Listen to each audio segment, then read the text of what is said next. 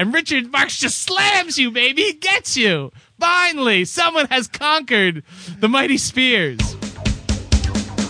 Travel back in time to the 80s, reliving the hijinks. I've got a trig midterm tomorrow, and I'm being chased by Guido, the killer pimp.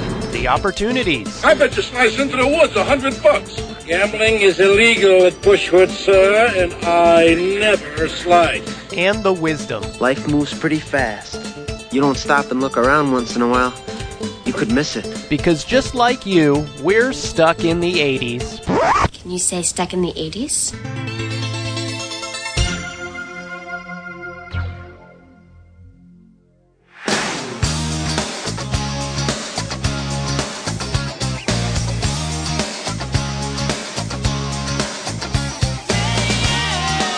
Hey, welcome to Stuck in the 80s. It's your host, Steve Spears with TampaBay.com, and today, a magical podcast, my friends. We've told the stories of the chubby little bellboy, the crumpled $5 bill, and we've honored his tunes. Today, we finally talk to the legend, Richard Marx.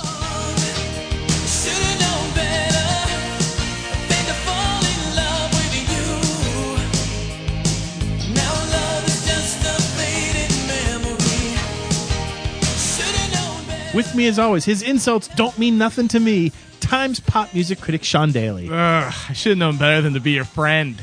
Yeah, this podcast's going to seem like an endless summer night, isn't it? How many more Richard Marx puns? Come on, baby, this is great. We just got off the phone with Richard Marx. Where would you rank this interview?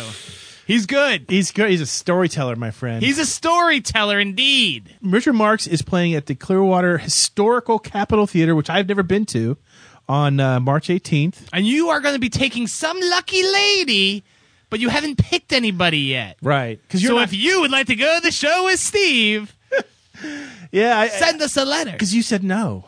Let's face it, it would have been a little creepy. For those who follow the podcast for going on 5 years now, we all know the story of Sean Daly, a young Sean Daly. Not that young. That's a 23-year-old bellboy. Yeah. 23-year-old I was already getting some gray in my hair. Yeah, you know the story. In 1993-94, I was a bellboy at the Columbia Inn in Columbia, Maryland, which served Meriwether Post Pavilion, which is a historic concert venue there. And as a bellboy in my ill-fitting bellboy costume, I drove Richard Marx in the courtesy van to a health center, a fitness center. And the punchline is that Richard Marx, at the end of me driving him all over the place, he tipped me with a crumpled $5 bill. And I've kind of taken issue with that. However, when I talked to him today, there's no mention of a $5 bill. No, you're going to hear the interview. I tell the story. He was such a good guy. I didn't want to say, dude, because I did say that Barry Manilow tipped me $95. And Richard could have asked, how much did I tip you? Yes. But if he had, would you have answered it? Would you have answered it truthfully? Yes, I would have. But also, you can bust me on that. You can also bust me on the fact that, once again, I love to swear with rock stars. And Richard Marx drops a couple F-bombs, which just sets me off, you know? Oh, yeah. I love that. I started getting really tough. I did it with Brian Johnson, too. But hilarious. And there's a great kicker to the interview. I mean, it's really, really thoughtful. You can tell that he's not, Richard Marx isn't just a storyteller, but he's a great songwriter. He just knows how to spin a narrative. But the kicker is Steve in his eternal quest to seduce every woman on the planet. Says, Richard Marx, I'm going to your show. What song can you sing to help me make my move? And Richard Marx just slams you, baby. He gets you. Finally, someone has conquered the mighty Spears. Anyway, it's a great interview. It's a lot of fun. Are you ready? I'm ready.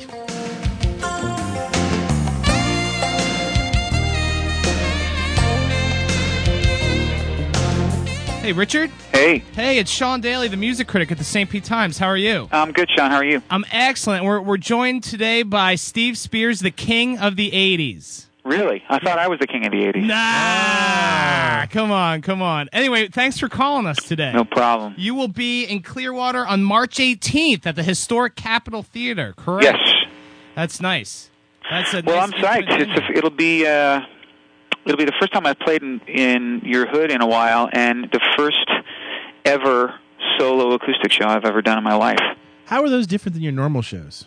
Well, it's going to be considerably different because I mean, the closest thing I've done to this is, all these band shows all my career, and then about a year and a half ago, I started doing some shows with Matt Scannell from Vertical Horizon. Right.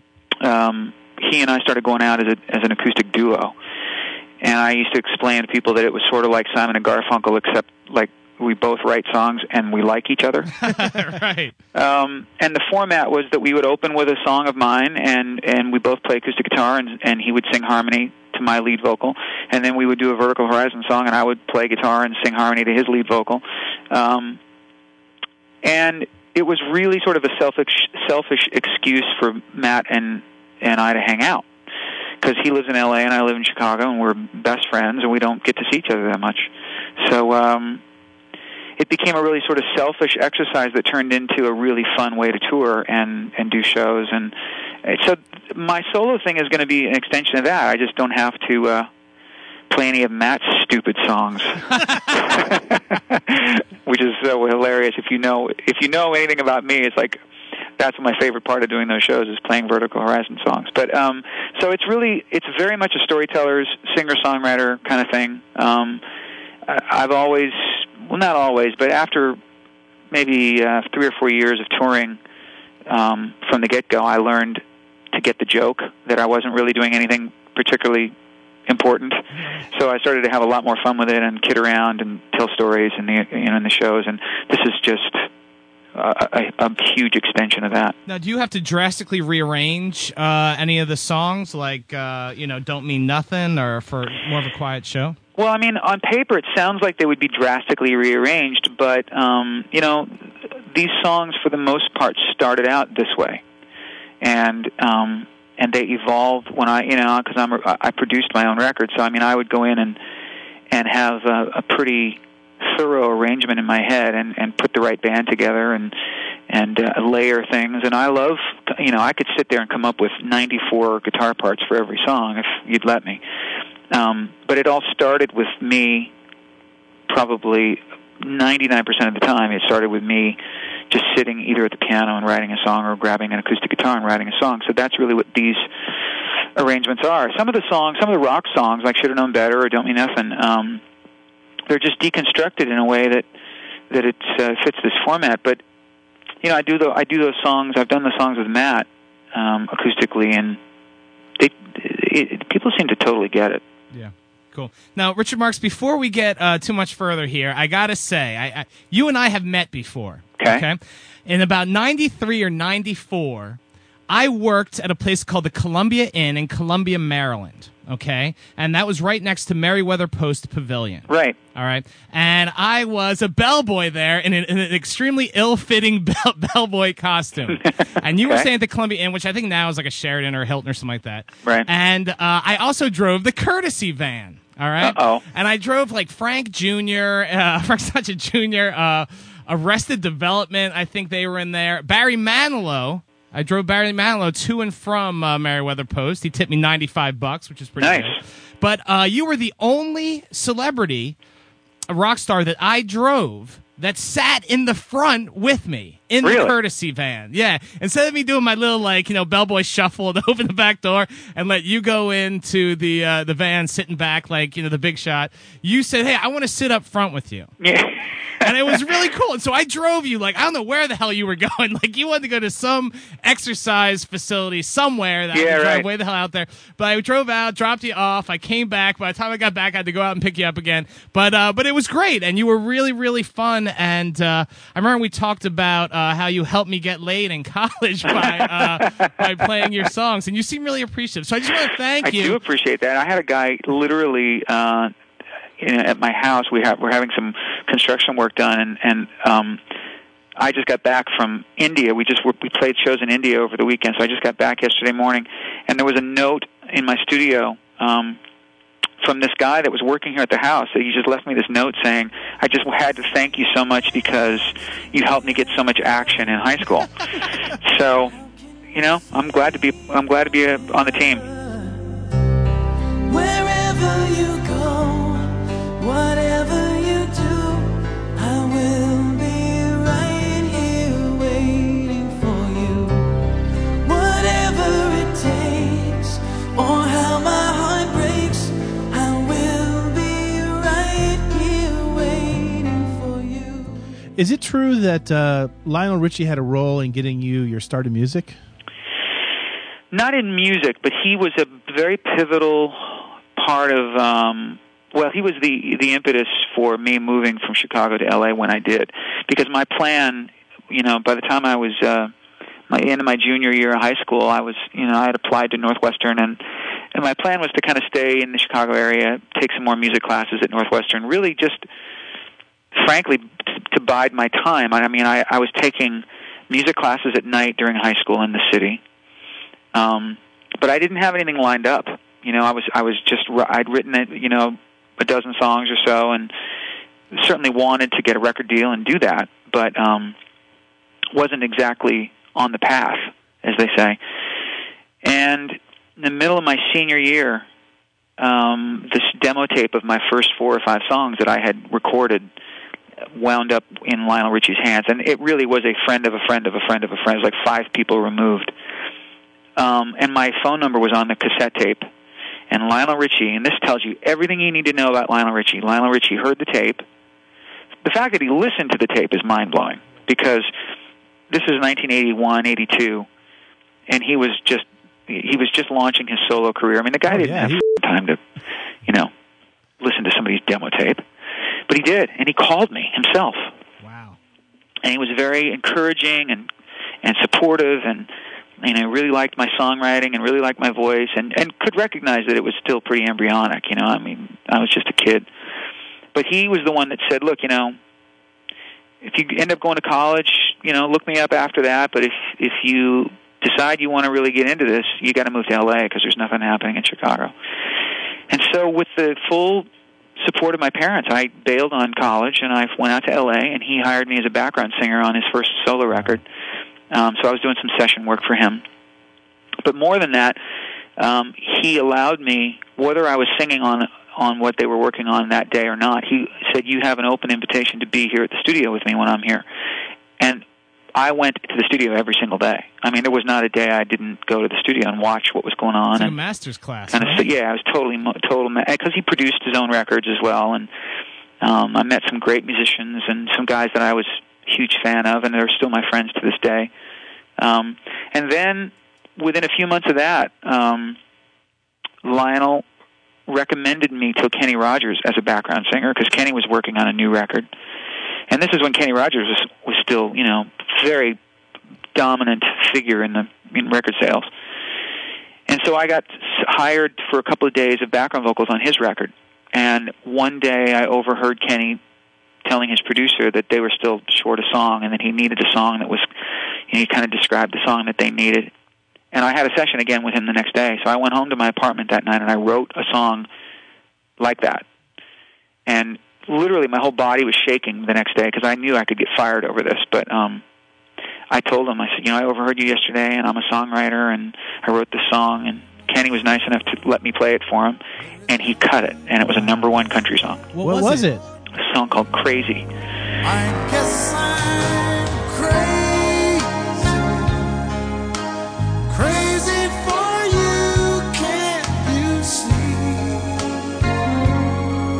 And although you may think it's crazy, it was the launch of my songwriting career, but that opportunity would not have happened had Lionel not said to Kenny, hey, there's this kid from Chicago, he's 18 or 19, but he's a real studio pro, and he blends really well, and he helps arrange. I mean, Lionel was impressed with my studio chops, which I had learned from being in Chicago. My dad was a jingle producer and jingle composer and stuff, so I did a lot of session work with him when I was a kid. So I walked into that Lionel Richie situation at least having my studio legs. I knew what I was doing even as a kid.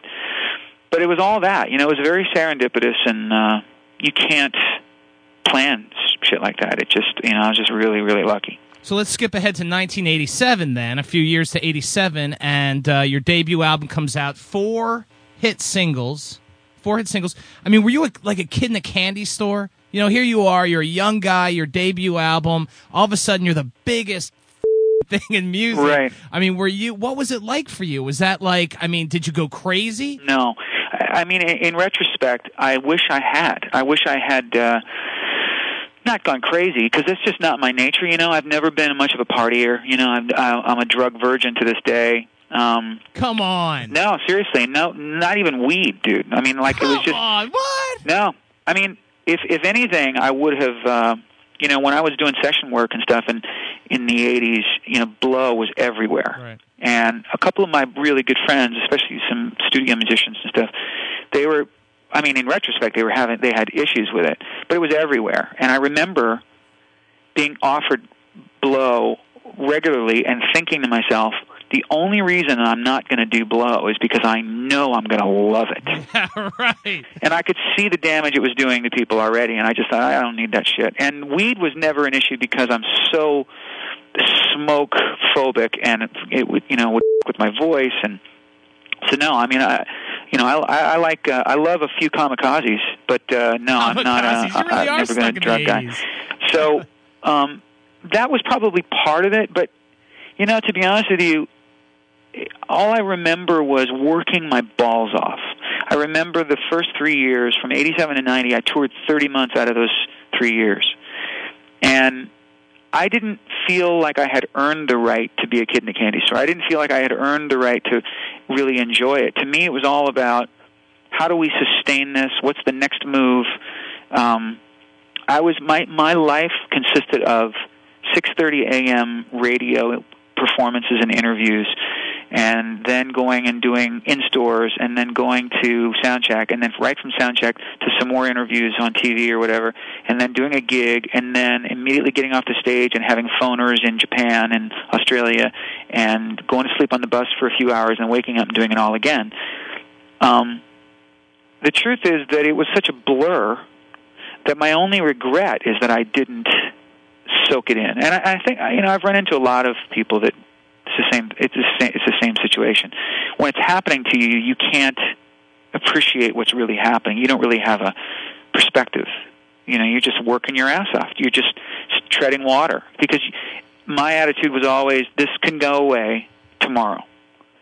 Luckily for me, I didn't really hit that wall for a good 8 or 9 years. But when it did happen, when we did finally put out the record that went double plywood instead of double platinum, it was not such a big shock for me, because I never perceived myself as an artist that was going to be innovative and on the charts for 30 years and all that. I knew that you had to have a certain kind of level of controversy and all that stuff that I just didn't possess. But I always knew that I could go back and write songs and produce records for other people, because that's really how I started. So when that dreaded day came when I thought, okay, my turn, in terms of having hits as a singer on the radio, my turn is over. It wasn't like the end of the world. It was like, how do I retreat and attack in a new direction? And that's kind of what I did, and that's what I've been doing ever since. Does it kind of, now you're an artist too, I mean, you paid your dues for years there in the 80s before you really struck gold. Does it kind of drive you crazy when you see shows like American Idol where here's these people who become pop stars overnight? It doesn't drive me crazy. It's an extension of a bigger issue for me, which is, what's frustrating for me is that I still get completely fired up every day to write songs and make records, and I'm very blessed that I still have an opportunity to make music that is going to get heard. Not so much as from an artist standpoint, but I'm still producing and working. I got a song on the new Lifehouse record, which I'm really excited about, and so the concept of rolling up my sleeves and writing a new song today is still as exciting as it's ever been. But I'm not inspired by the music that's going on right now. That's what's a drag, is that, the first 10 years of my career, my contemporaries were Sting and Peter Gabriel and U2 and, a lot of artists that were the antithesis of what's happening right now. These were guys that really knew their craft, that really paid their dues, and they kept the bar high so that, when I would hear the new Def Leppard record, or I'd hear the new Peter Gabriel record, I'd go, I suck. I'm not worthy. I need to do better. And it would really push me to write better songs and make better records and try harder. Almost like peer pressure. Now, First of all, I don't hear a whole. I mean, there's a lot of great music out there, but it's mostly by bands that most people have never heard of. My iPod is full of bands like Sick Puppies and The Afters and Cavo and a lot of bands that don't have a huge following. But that's where I draw my inspiration from, are from new bands that are paying their dues, but they're not having the kind of success that Chris Allen and Adam Lambert are having. But I wish, and it's I'm not saying anything about Chris Allen or Adam Lambert's talent. I'm just saying that the way they got in front of everybody in such a big way doesn't inspire me. Does American Idol, in a sense, then, isn't it kind of like it's almost like it's watering down the music business? It always has. I mean, look, people forget that before American Idol, we had Star Search. And no one sustained a career from Star Search. And if you look at all the years we've had American Idol, the only careers out of all those people that have been put in front of the public, the only careers that have come out of American Idol, there's like 4 of them. Chris Daughtry, Carrie Underwood, Kelly Clarkson. Yeah. That's about it, right? Yeah. So what does that tell you? You don't have to argue with us. I mean, that's why we call the show Stuck in the 80s. I mean, we're with you with the Peter Gabriel and the U2. It's brutal. It's brutal because, and it's really weird for me because Randy Jackson and I have been friends forever. He played on a bunch of my records. Randy Jackson is about as talented a musician as there is in the world. Because of American Idol, he's become almost a cartoon, and I love that he's become very famous and wealthy from that show, but it really doesn't show people how deep his talent is. And Randy, my friendship with Randy aside, I couldn't hate that show. I haven't watched the show since season 1. I just don't pay attention to it. It just is meaningless to me. It's just karaoke. It's not about artistry. Well, I don't know. I don't really know what it is, but it's a vehicle, and it's also, I think, really lowered the public's perception of what is good singing and what isn't. Just because you can sing loud doesn't mean you're good.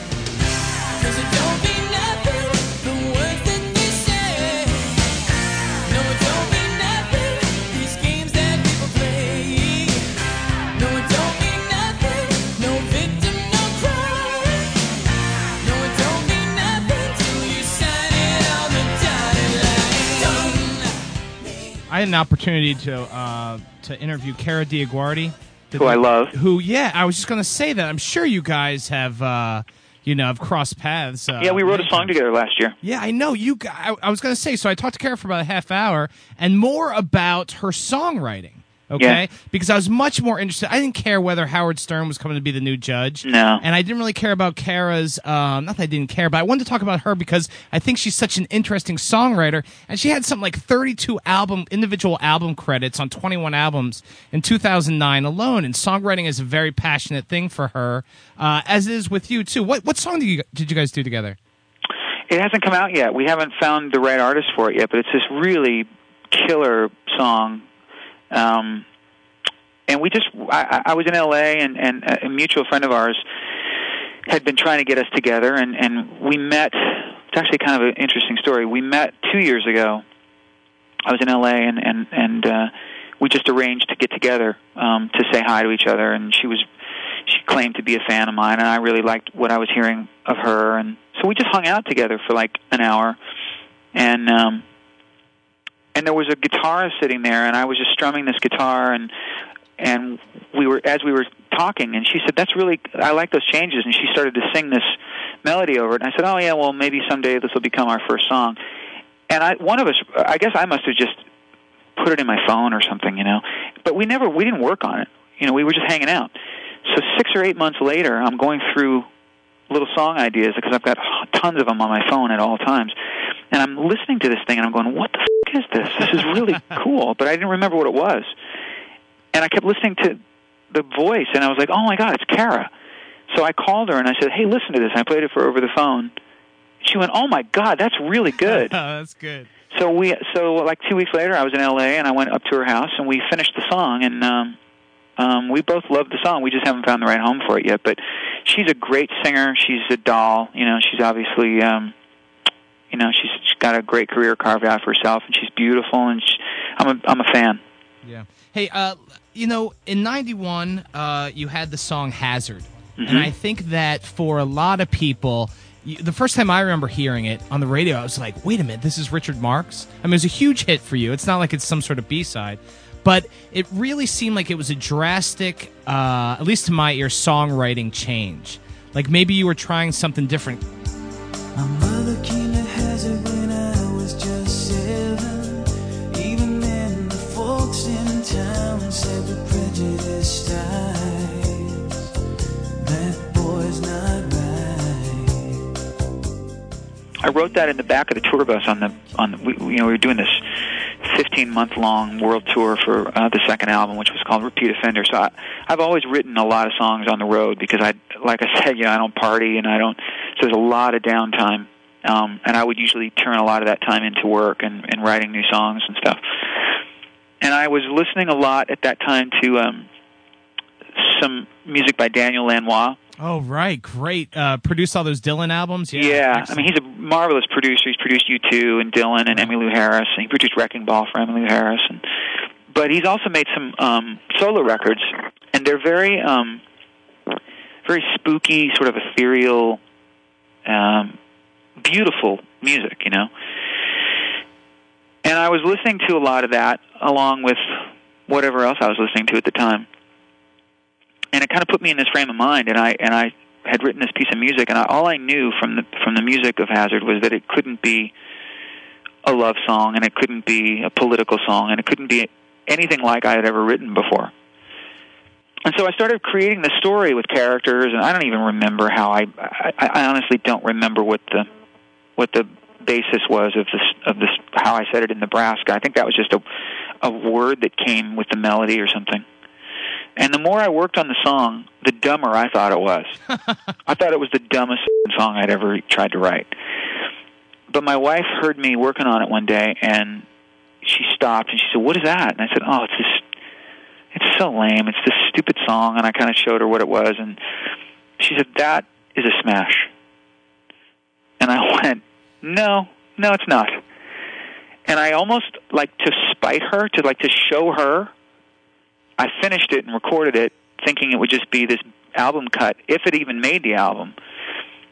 But everybody flipped out over it, and it became a number one song in 12 countries or something like that, and it was top 10 here, and it's one of my most famous songs. So, I've never won an argument since then with my wife. But, well, it really seemed to also spawn this mythology, didn't it? People are still trying to figure out who killed Mary. Yeah, it's literally, I swear to God, at least every month, someone will ask me about it, and it's just mind blowing to me because I can't believe that anybody gives a shit. But the truth is that I did intentionally write it as an unsolved mystery. I never, it was the record company that tried to perpetuate it into this, they tried to sponsor contests on MTV. Who killed Mary? I was like, what are you doing? There is no answer to that question. It's not in the song, and I'm not going to contrive some thing so you can, I remember just being annoyed by the whole thing. But I loved that people were paying attention to the lyric, and they wanted to know what happened to these characters. And I think part of that was that the video we made was really cool. It was, it was directed by this guy Michael Houseman, who was an indie filmmaker at the time. So I wasn't going with the traditional video guys, and there's no performance in the whole video. It's all sort of filmmaking. And there's some pretty good acting from Richard Marx as well. What's that? There's some pretty good acting from you. I don't know about that, but I surrounded myself with real actors, and it was fun. It was really, really fun. The whole experience of writing Hazard and recording it and seeing it become, one of the bigger hits of my songwriting catalog was exciting because it's just, like you said initially, it was just such an oddball. It was so not. It wasn't. Not only was it not like anything I had ever done, but it was nothing like anything on the radio. I swear I left her by the river. I swear I left her safe and sound. Oh, I need to make it to the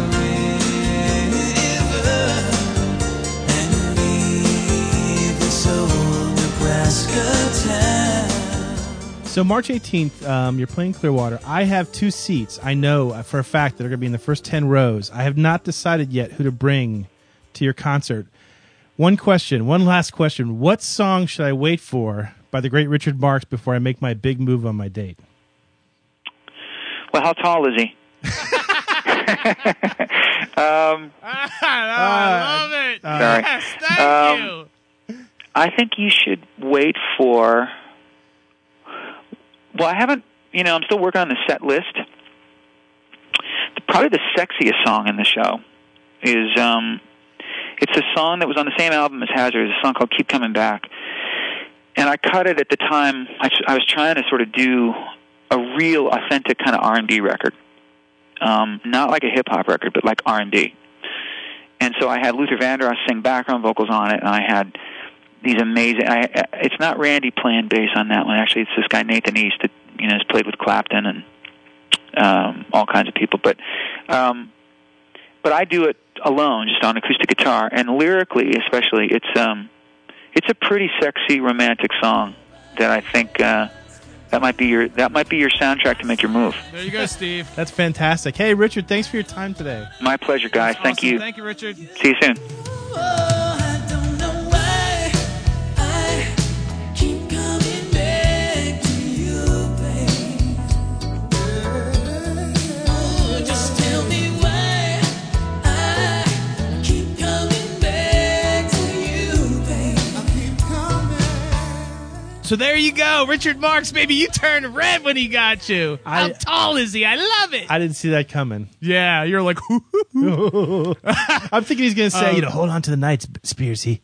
That's the one to wait for. And I love it. No, that's such a smart interview. He doesn't give you right here waiting. He doesn't give you the normal thing. By the way, I asked that question about Hazard, and he gave a fantastic answer. Hazard's my favorite Richard Marx song. What's your favorite Richard Marx song? Easy. It's Endless Summer Nights.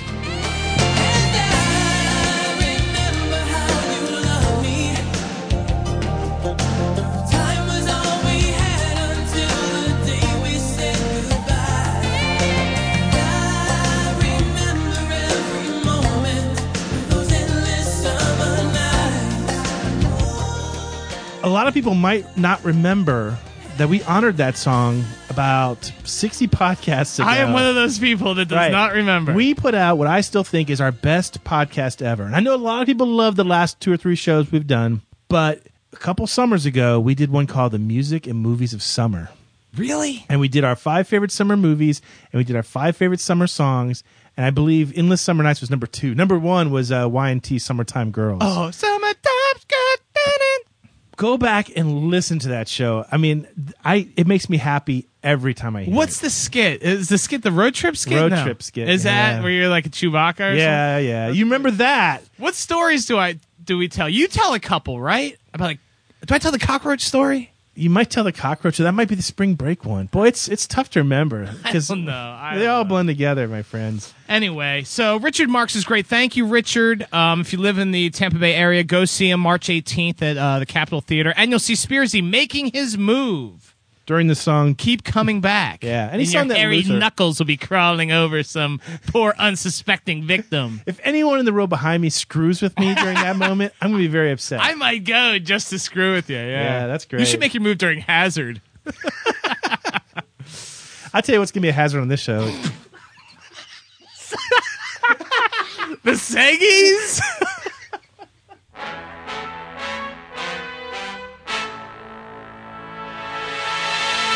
By the sound of the tune, it must be time for reader mailbag. I just spit water I love your segues. That's the worst one ever, isn't it? I spit water all over the studio. Wow, that's very funny. I don't even know. I just wanted to do some seggies. Oh my god, that is hilarious. Oh, crap. Oh, it's a fun show. Yes, it is reader mailbag. Oh, we have one letter. Oh man, this woman, I think it's a woman, loves Spearsy so much it's unbelievable. Hello, Stevie Weavy. No, it doesn't say that. I'm sorry. We're a little giddy right here, 80s Nation. Hello, Steve and Sean. I'm sorry. This is from 80s Fangirl or Exy for short. Kind of like the nickname. Exie, 80s fangirl or Exie, the future Mrs. Spears. Hello, Steve and Sean. I have spent the last year or so catching up on all of the Stuck in the 80s podcasts and swore that when I was all caught up, I would send you an email to thank you for a wonderfully entertaining journey back in time. Sounds like a Disney ride. These are the times. Remember that Carousel Progress? Yeah, I love that. You're a Disney guy. Yeah. You need to find a girl who's a Disney girl, too. Disney girls are kind of weird. Let me stop there. Don't Yeah, say they could that. go. They could go either way. Sometimes they're teetering. You like that. They teeter. They teeter on craziness? You know who else? Do you know who else teeters? Women who hate Disney, equally untrustworthy. Yeah, Guys, find someone in the middle. Exie probably loves Disney. Yours was the first podcast I have ever listened to, and I have to say that it was love at first listen. There is not enough time for me to write all the times that you have made me laugh hysterically, and there's a parenthetical that says Sean Zingers, pulled at my heartstrings, parenthetical Steve's breakup. Please don't hate me because I'm from Michigan. Do you hate her for that? I thought that was Maine. Now I do hate her. And remind me to cut loose to some great songs. Thanks, Gina and Kathy.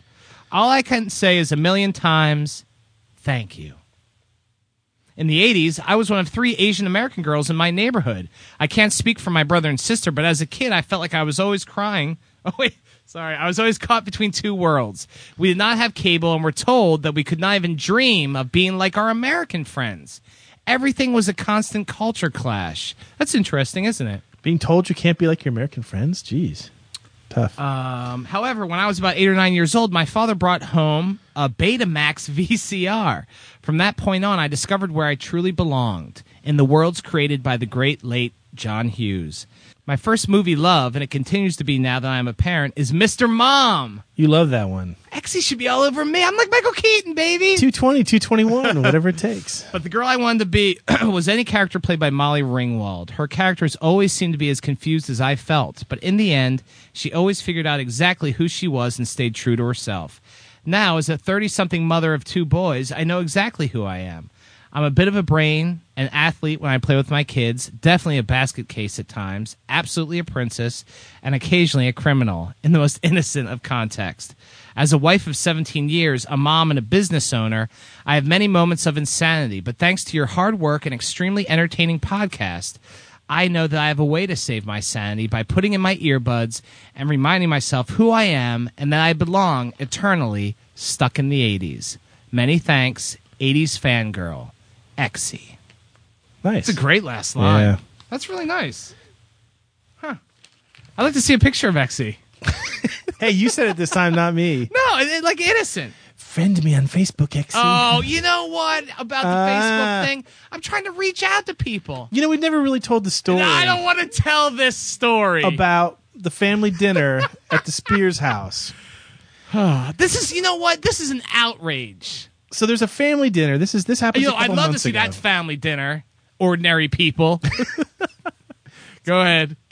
So there's a family dinner at the old Spears Ponderosa, and I get ambushed by my cousin, who tells me that our other scattered cousins throughout the country are upset with this mysterious guy named Sean Daly who keeps trying to friend them on Facebook. You know, and I don't know what to say. The older, aunts and uncles are kind of looking at me suspiciously. Like, you know, who is this Sean Daly? Who is Sean Daly, for Christ's sakes? What's going on? And so I try to explain the whole concept of fan pages and Facebook and how you friend somebody. And my mom... I'm a television personality? My mom caps it all off at the very end This is funny. by saying, someone who's into computers that much probably loves porn. Conversation over, dinner continues. What? I've talked to your mom before. I know. She's convinced you're a porn addict now. Why? Because I friended your cousin? Because you tried to friend and you know my what? cousin. I probably friended your cousins because on the stupid Facebook page, it was some string about like how funny Sean is. And I'm like, oh, they seem to be a Sean fan. I will reach out to them and say thank you for being a Sean fan. Enter my wonderful world. Come to my Facebook page and gallivant and gamble and have fun. Yeah. And talk about porn. So your whole family thinks I'm a weirdo. Oh, and then you didn't even tell the part that I said that I remarked that I thought your sister was mildly attractive. Oh, yeah. And then her husband wanted to punch my face in. He does. That's ridiculous. Don't these people listen to the show? He's ready to kill you. What? I had to like literally calm him down. What? He's very jealous. My sister is an attractive girl, is she not? I can't say anything. No. Throughout my lifetime, my friends have always made the same routine mistake. They compliment my sister when she's got her boyfriend standing right next to her. Pow. So it was an anti-Sean Daly, and I bet you smug son of a bitch. You I probably stood up loved for you. it. I stood up and You I did fought not. like a You're warrior. Like, finally, I stood up everyone's like a warrior, and I stood up in your honor. And what do I get in return? Richard Marx thinks Spears was dating a guy. I get nothing. And you like porn more than I do. That's the sad thing. Your mom doesn't even know you're a porn freak. There's pirates. I'm a single man in the age of the internet. What do you think? Jesus. All right. Tell the people how they can send us Yes. more letters, but not your flipping cousins all over the country. And no porn. Mail them to stuckinities@tipabe.com or look for us on Facebook, but not Sean's page. What's happening, hot stuff? By the sound of the gong, it must be time for Mystery Movie Moment. Hey, it's time where I play a snippet of a movie from the 80s. Winners might get a band sticker. Honestly, stop promising band stickers. If you send me It an annoys address, me when you even say band really? stickers. What would you have me say, Sean? I don't know, but you're not sending them anywhere. So nobody sends me addresses. Send me an address. You get nothing. You know what you get for winning what we mention your name. That's gift enough. Okay, fair enough. Pay attention. Here was last week's clip. Good morning, my neighbors! Yes, that's Eddie Murphy from Coming to America. Strangely, no one got it right. Strangely, there's is the longest- 2 or 3 people who got it wrong, and they got it wrong repeatedly. Like they kept guessing, and I kept telling them no. They're like, World According to Garp, no. Moscow on the Hudson, no. That's funny. There are literally like 50 winners on here. Should I read them? Go for it.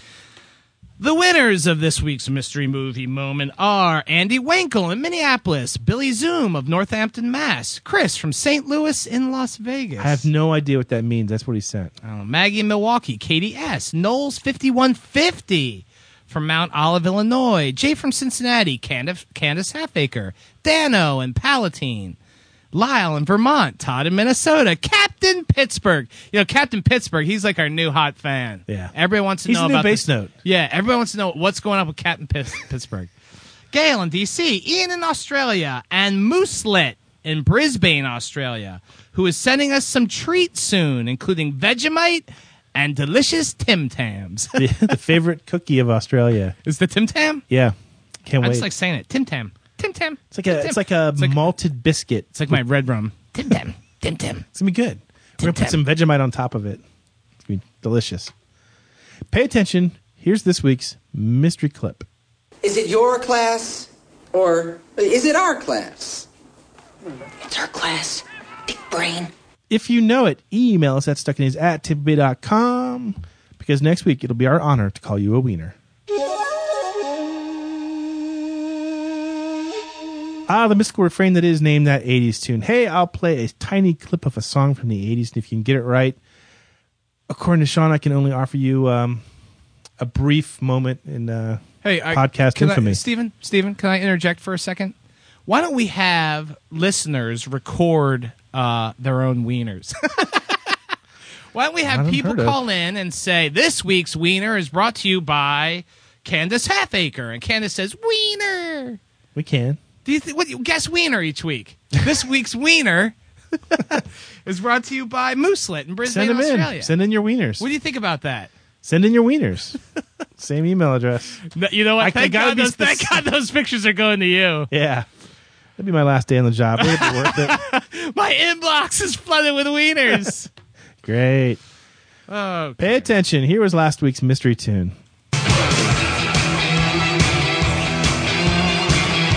That's No One Lives Forever by Oingo Boingo. You worry too much. You make yourself sad. You can't change fate, but don't feel so bad. Enjoy it while you can. It's just like the weather. So quit complaining, brother. No one lives forever.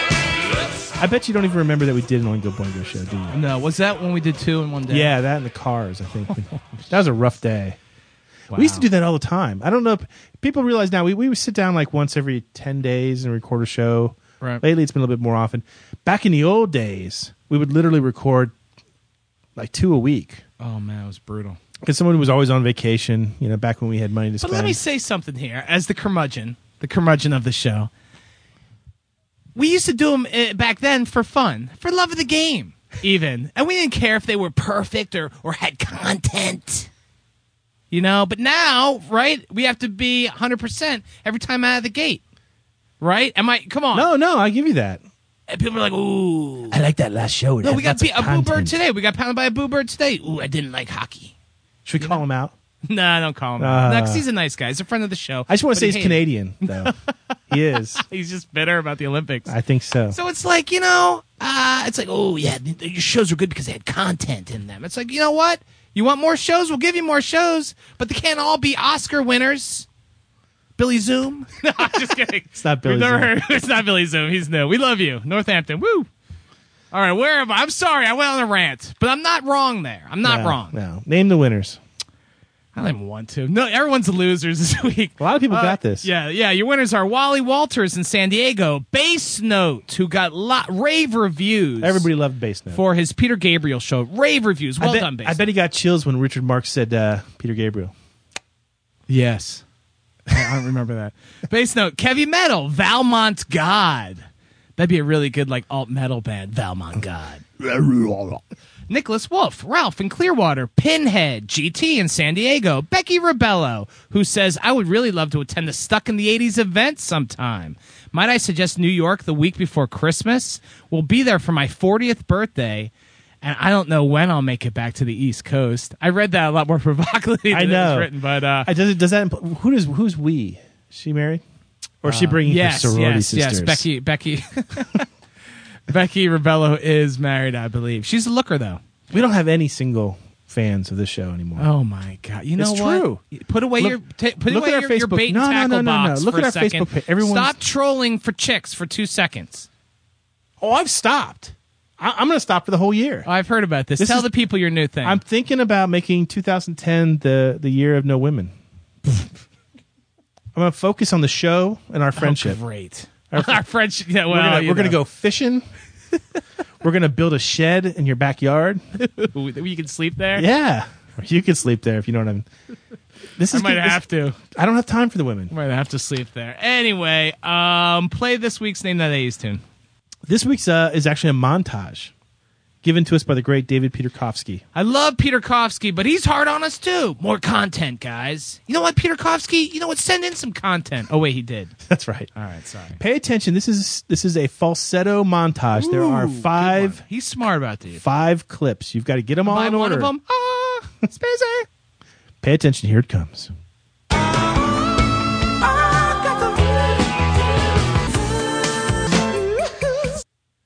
If you can name all 5 in a row, you know what I'm going to do?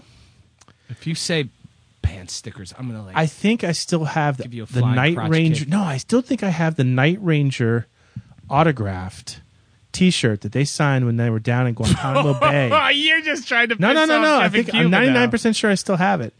It's Cuba's going to kill you for saying No, he knows that. I have it. We were waiting for the right contest. This is it. It's time to give it away before the moths You gotta give it away. Okay. What is that from? U2.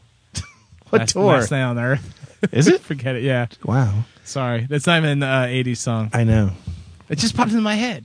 A lot of things You pop got in to your head. give it Gotta stay there, away, my friend. Spearsy. If you know all 5, email them to stuckinis@tempe.com, and that T-shirt can be yours. Please, please tell me now. Please, please tell me now. BPTMN. Yeah, you gotta do that too. We need like a hip hop remix of PPTMN. Yeah, Tell anyone? Peter Kofsky to get on that. Yeah, how about While that? I'm thinking up content, DP. I just don't doesn't use those sound good, initials. Not good. Wave off. Don't Wave tell your off. mom you know it. Forget it. Yeah. Okay, this Sean week's wants more BPTMN DP. is from an enraged Marty Yu. And to be honest, Marty Yu seems to be quite upset with me about something I said last show, and yet neither one of us can remember how we angered Marty Yu so. I don't remember what I had However, for lunch. you're the one who said Marty F you. I suggested it. I suggested his middle name And yet, might listen to be his Frank. listen to his PPTMN. I will take the high road in response to Sean Daly's disdainful remarks in this past week's episode. But just know that the Team Daly roster is now short a man. And yet you're the one who said Marty F you. No, I suggested an incendiary, caustic comment. Marty Fitzgerald U is Marty F you. You just see, you keep saying it. Keep saying it. I'm saying it. My question is this. You guys are at a karaoke bar. Yeah. That's not about happening. right. Yeah. Steve's on his 7th Jack and Coke. Sean's almost through his first Bartles and James. What is it? When would I do... Wait, why are you Wild drinking turkey Jack and Coke and I'm drinking a wine cooler? This is all out of whack. First of all, Why am I nursing a wine cooler? You're a wuss. And someone offers each of you a microphone. Steve jams his up his rear end, but Sean decides to sing a song. Sean, what song would you sing? Now, let me finish that. Me, I'm partial to Jesse's Girl or maybe Sister Christian. Is that mainstream enough for you, Daly? Jeez, you is pissed. Okay, so we're in a karaoke bar, and Marty U wants to know what 80s song we would pick to sing. And this will happen one day. Maybe we'll be with Becky Rebello in New York, and we're celebrating her 40th birthday. With her sorority sisters. With her dirty sorority sisters. And we all go to a karaoke bar. Steve Spears, you're up first. What 80s song are you singing? Can I pick from two? Yeah. The old standby is always Keep on Loving You by R.E.O. Speedwagon. Oh, really? I can't do it anymore, though. For some reason. Can't hit the high notes? No, can't. Because you're 67 years can't old. carry the notes. Yeah. So I'm gonna, and I know this sounds like I'm sucking. I'm gonna keep on loving up you, the Marxy. Marty U. I'm sorry. Yeah. I'm not. It sounds like I'm sucking up the Marxy, but I'm gonna say Hold On to the Nights. How come you're doing like these sappy ballads? How come you're not rocking the joint? I'm not a Motley Crue kind of guy. It's Becky Rebello's 40th birthday, man. You're bringing the party down. My God, there'd be like a spotlight as I sing it right to her. Hold on to the night. Okay, here's my thing. Oh, that was beautiful. I'm going to offer a little public service announcement, all right? If you're at a karaoke bar, Spears, and this is like a non-80s division, and you want to rock that joint, I got 2 songs for you. Sweet Caroline. It's cliche, but the place is going to go nuts. Yeah, but it's done every time. Friends in Low Places. The place, I'm telling you, cliche, the place is going to rock, and you're going to go home with some tail. I'm telling you that right now. No.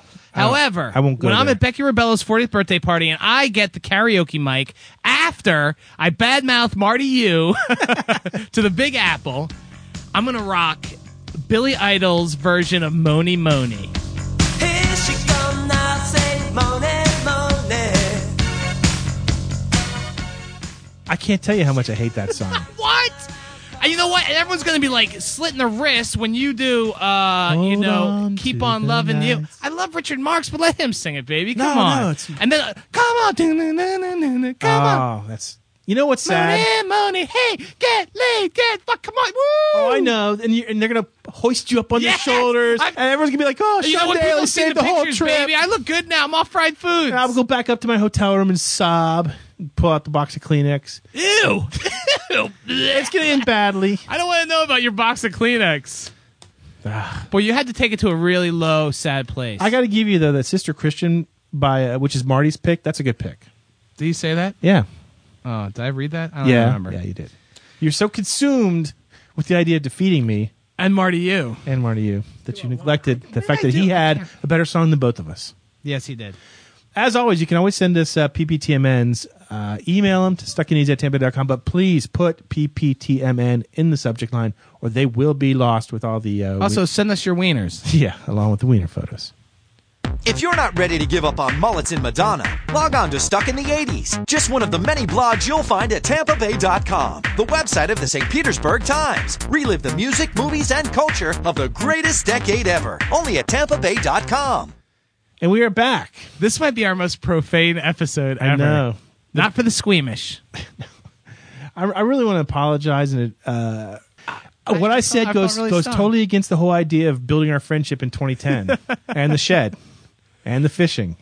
So I'd like to make it up to you by formally offering you my ticket, my second ticket to come sit with me, 2 hetero, sexually confident males, and watch Richard Marx with me March 18th in Clearwater. It's going to take more than that, Steve. You cut me real deep just now. Maybe I will. When do you need a firm commitment? I'm not good with commitments. Knowing Steve. my social life, you can pretty much tell me 5 minutes before we leave. I'd like to go, but two things. One, that's my birthday week. So you'll I like to celebrate so you'll the either week. be And approaching the it's doghouse also, or in the doghouse. It's also the NCAA tournament, baby. Syracuse, #1 seed. Sorry. Priorities. But now that I'm good pals with Richard Marks, maybe I'll go. We can hang out backstage and blow with him. And plus, I don't want to spoil it, but I have it all set up that halfway through Hold On to the Nights, he's going to stop everything, call you on stage, and hand you a $100 bill. Thus repairing all the mental damage that has been done for the last 20 years to your life. That would be great, wouldn't it? That would be very, very Pretty funny. sure it's going to happen, but you're going to have to show up at the show to find out. That'd be very good. All right, I'm coming. Okay. I'll be there. Okay, well, until Richard Marks takes the stage, it's just myself and Sean Daly, hopelessly stuck in the 80s.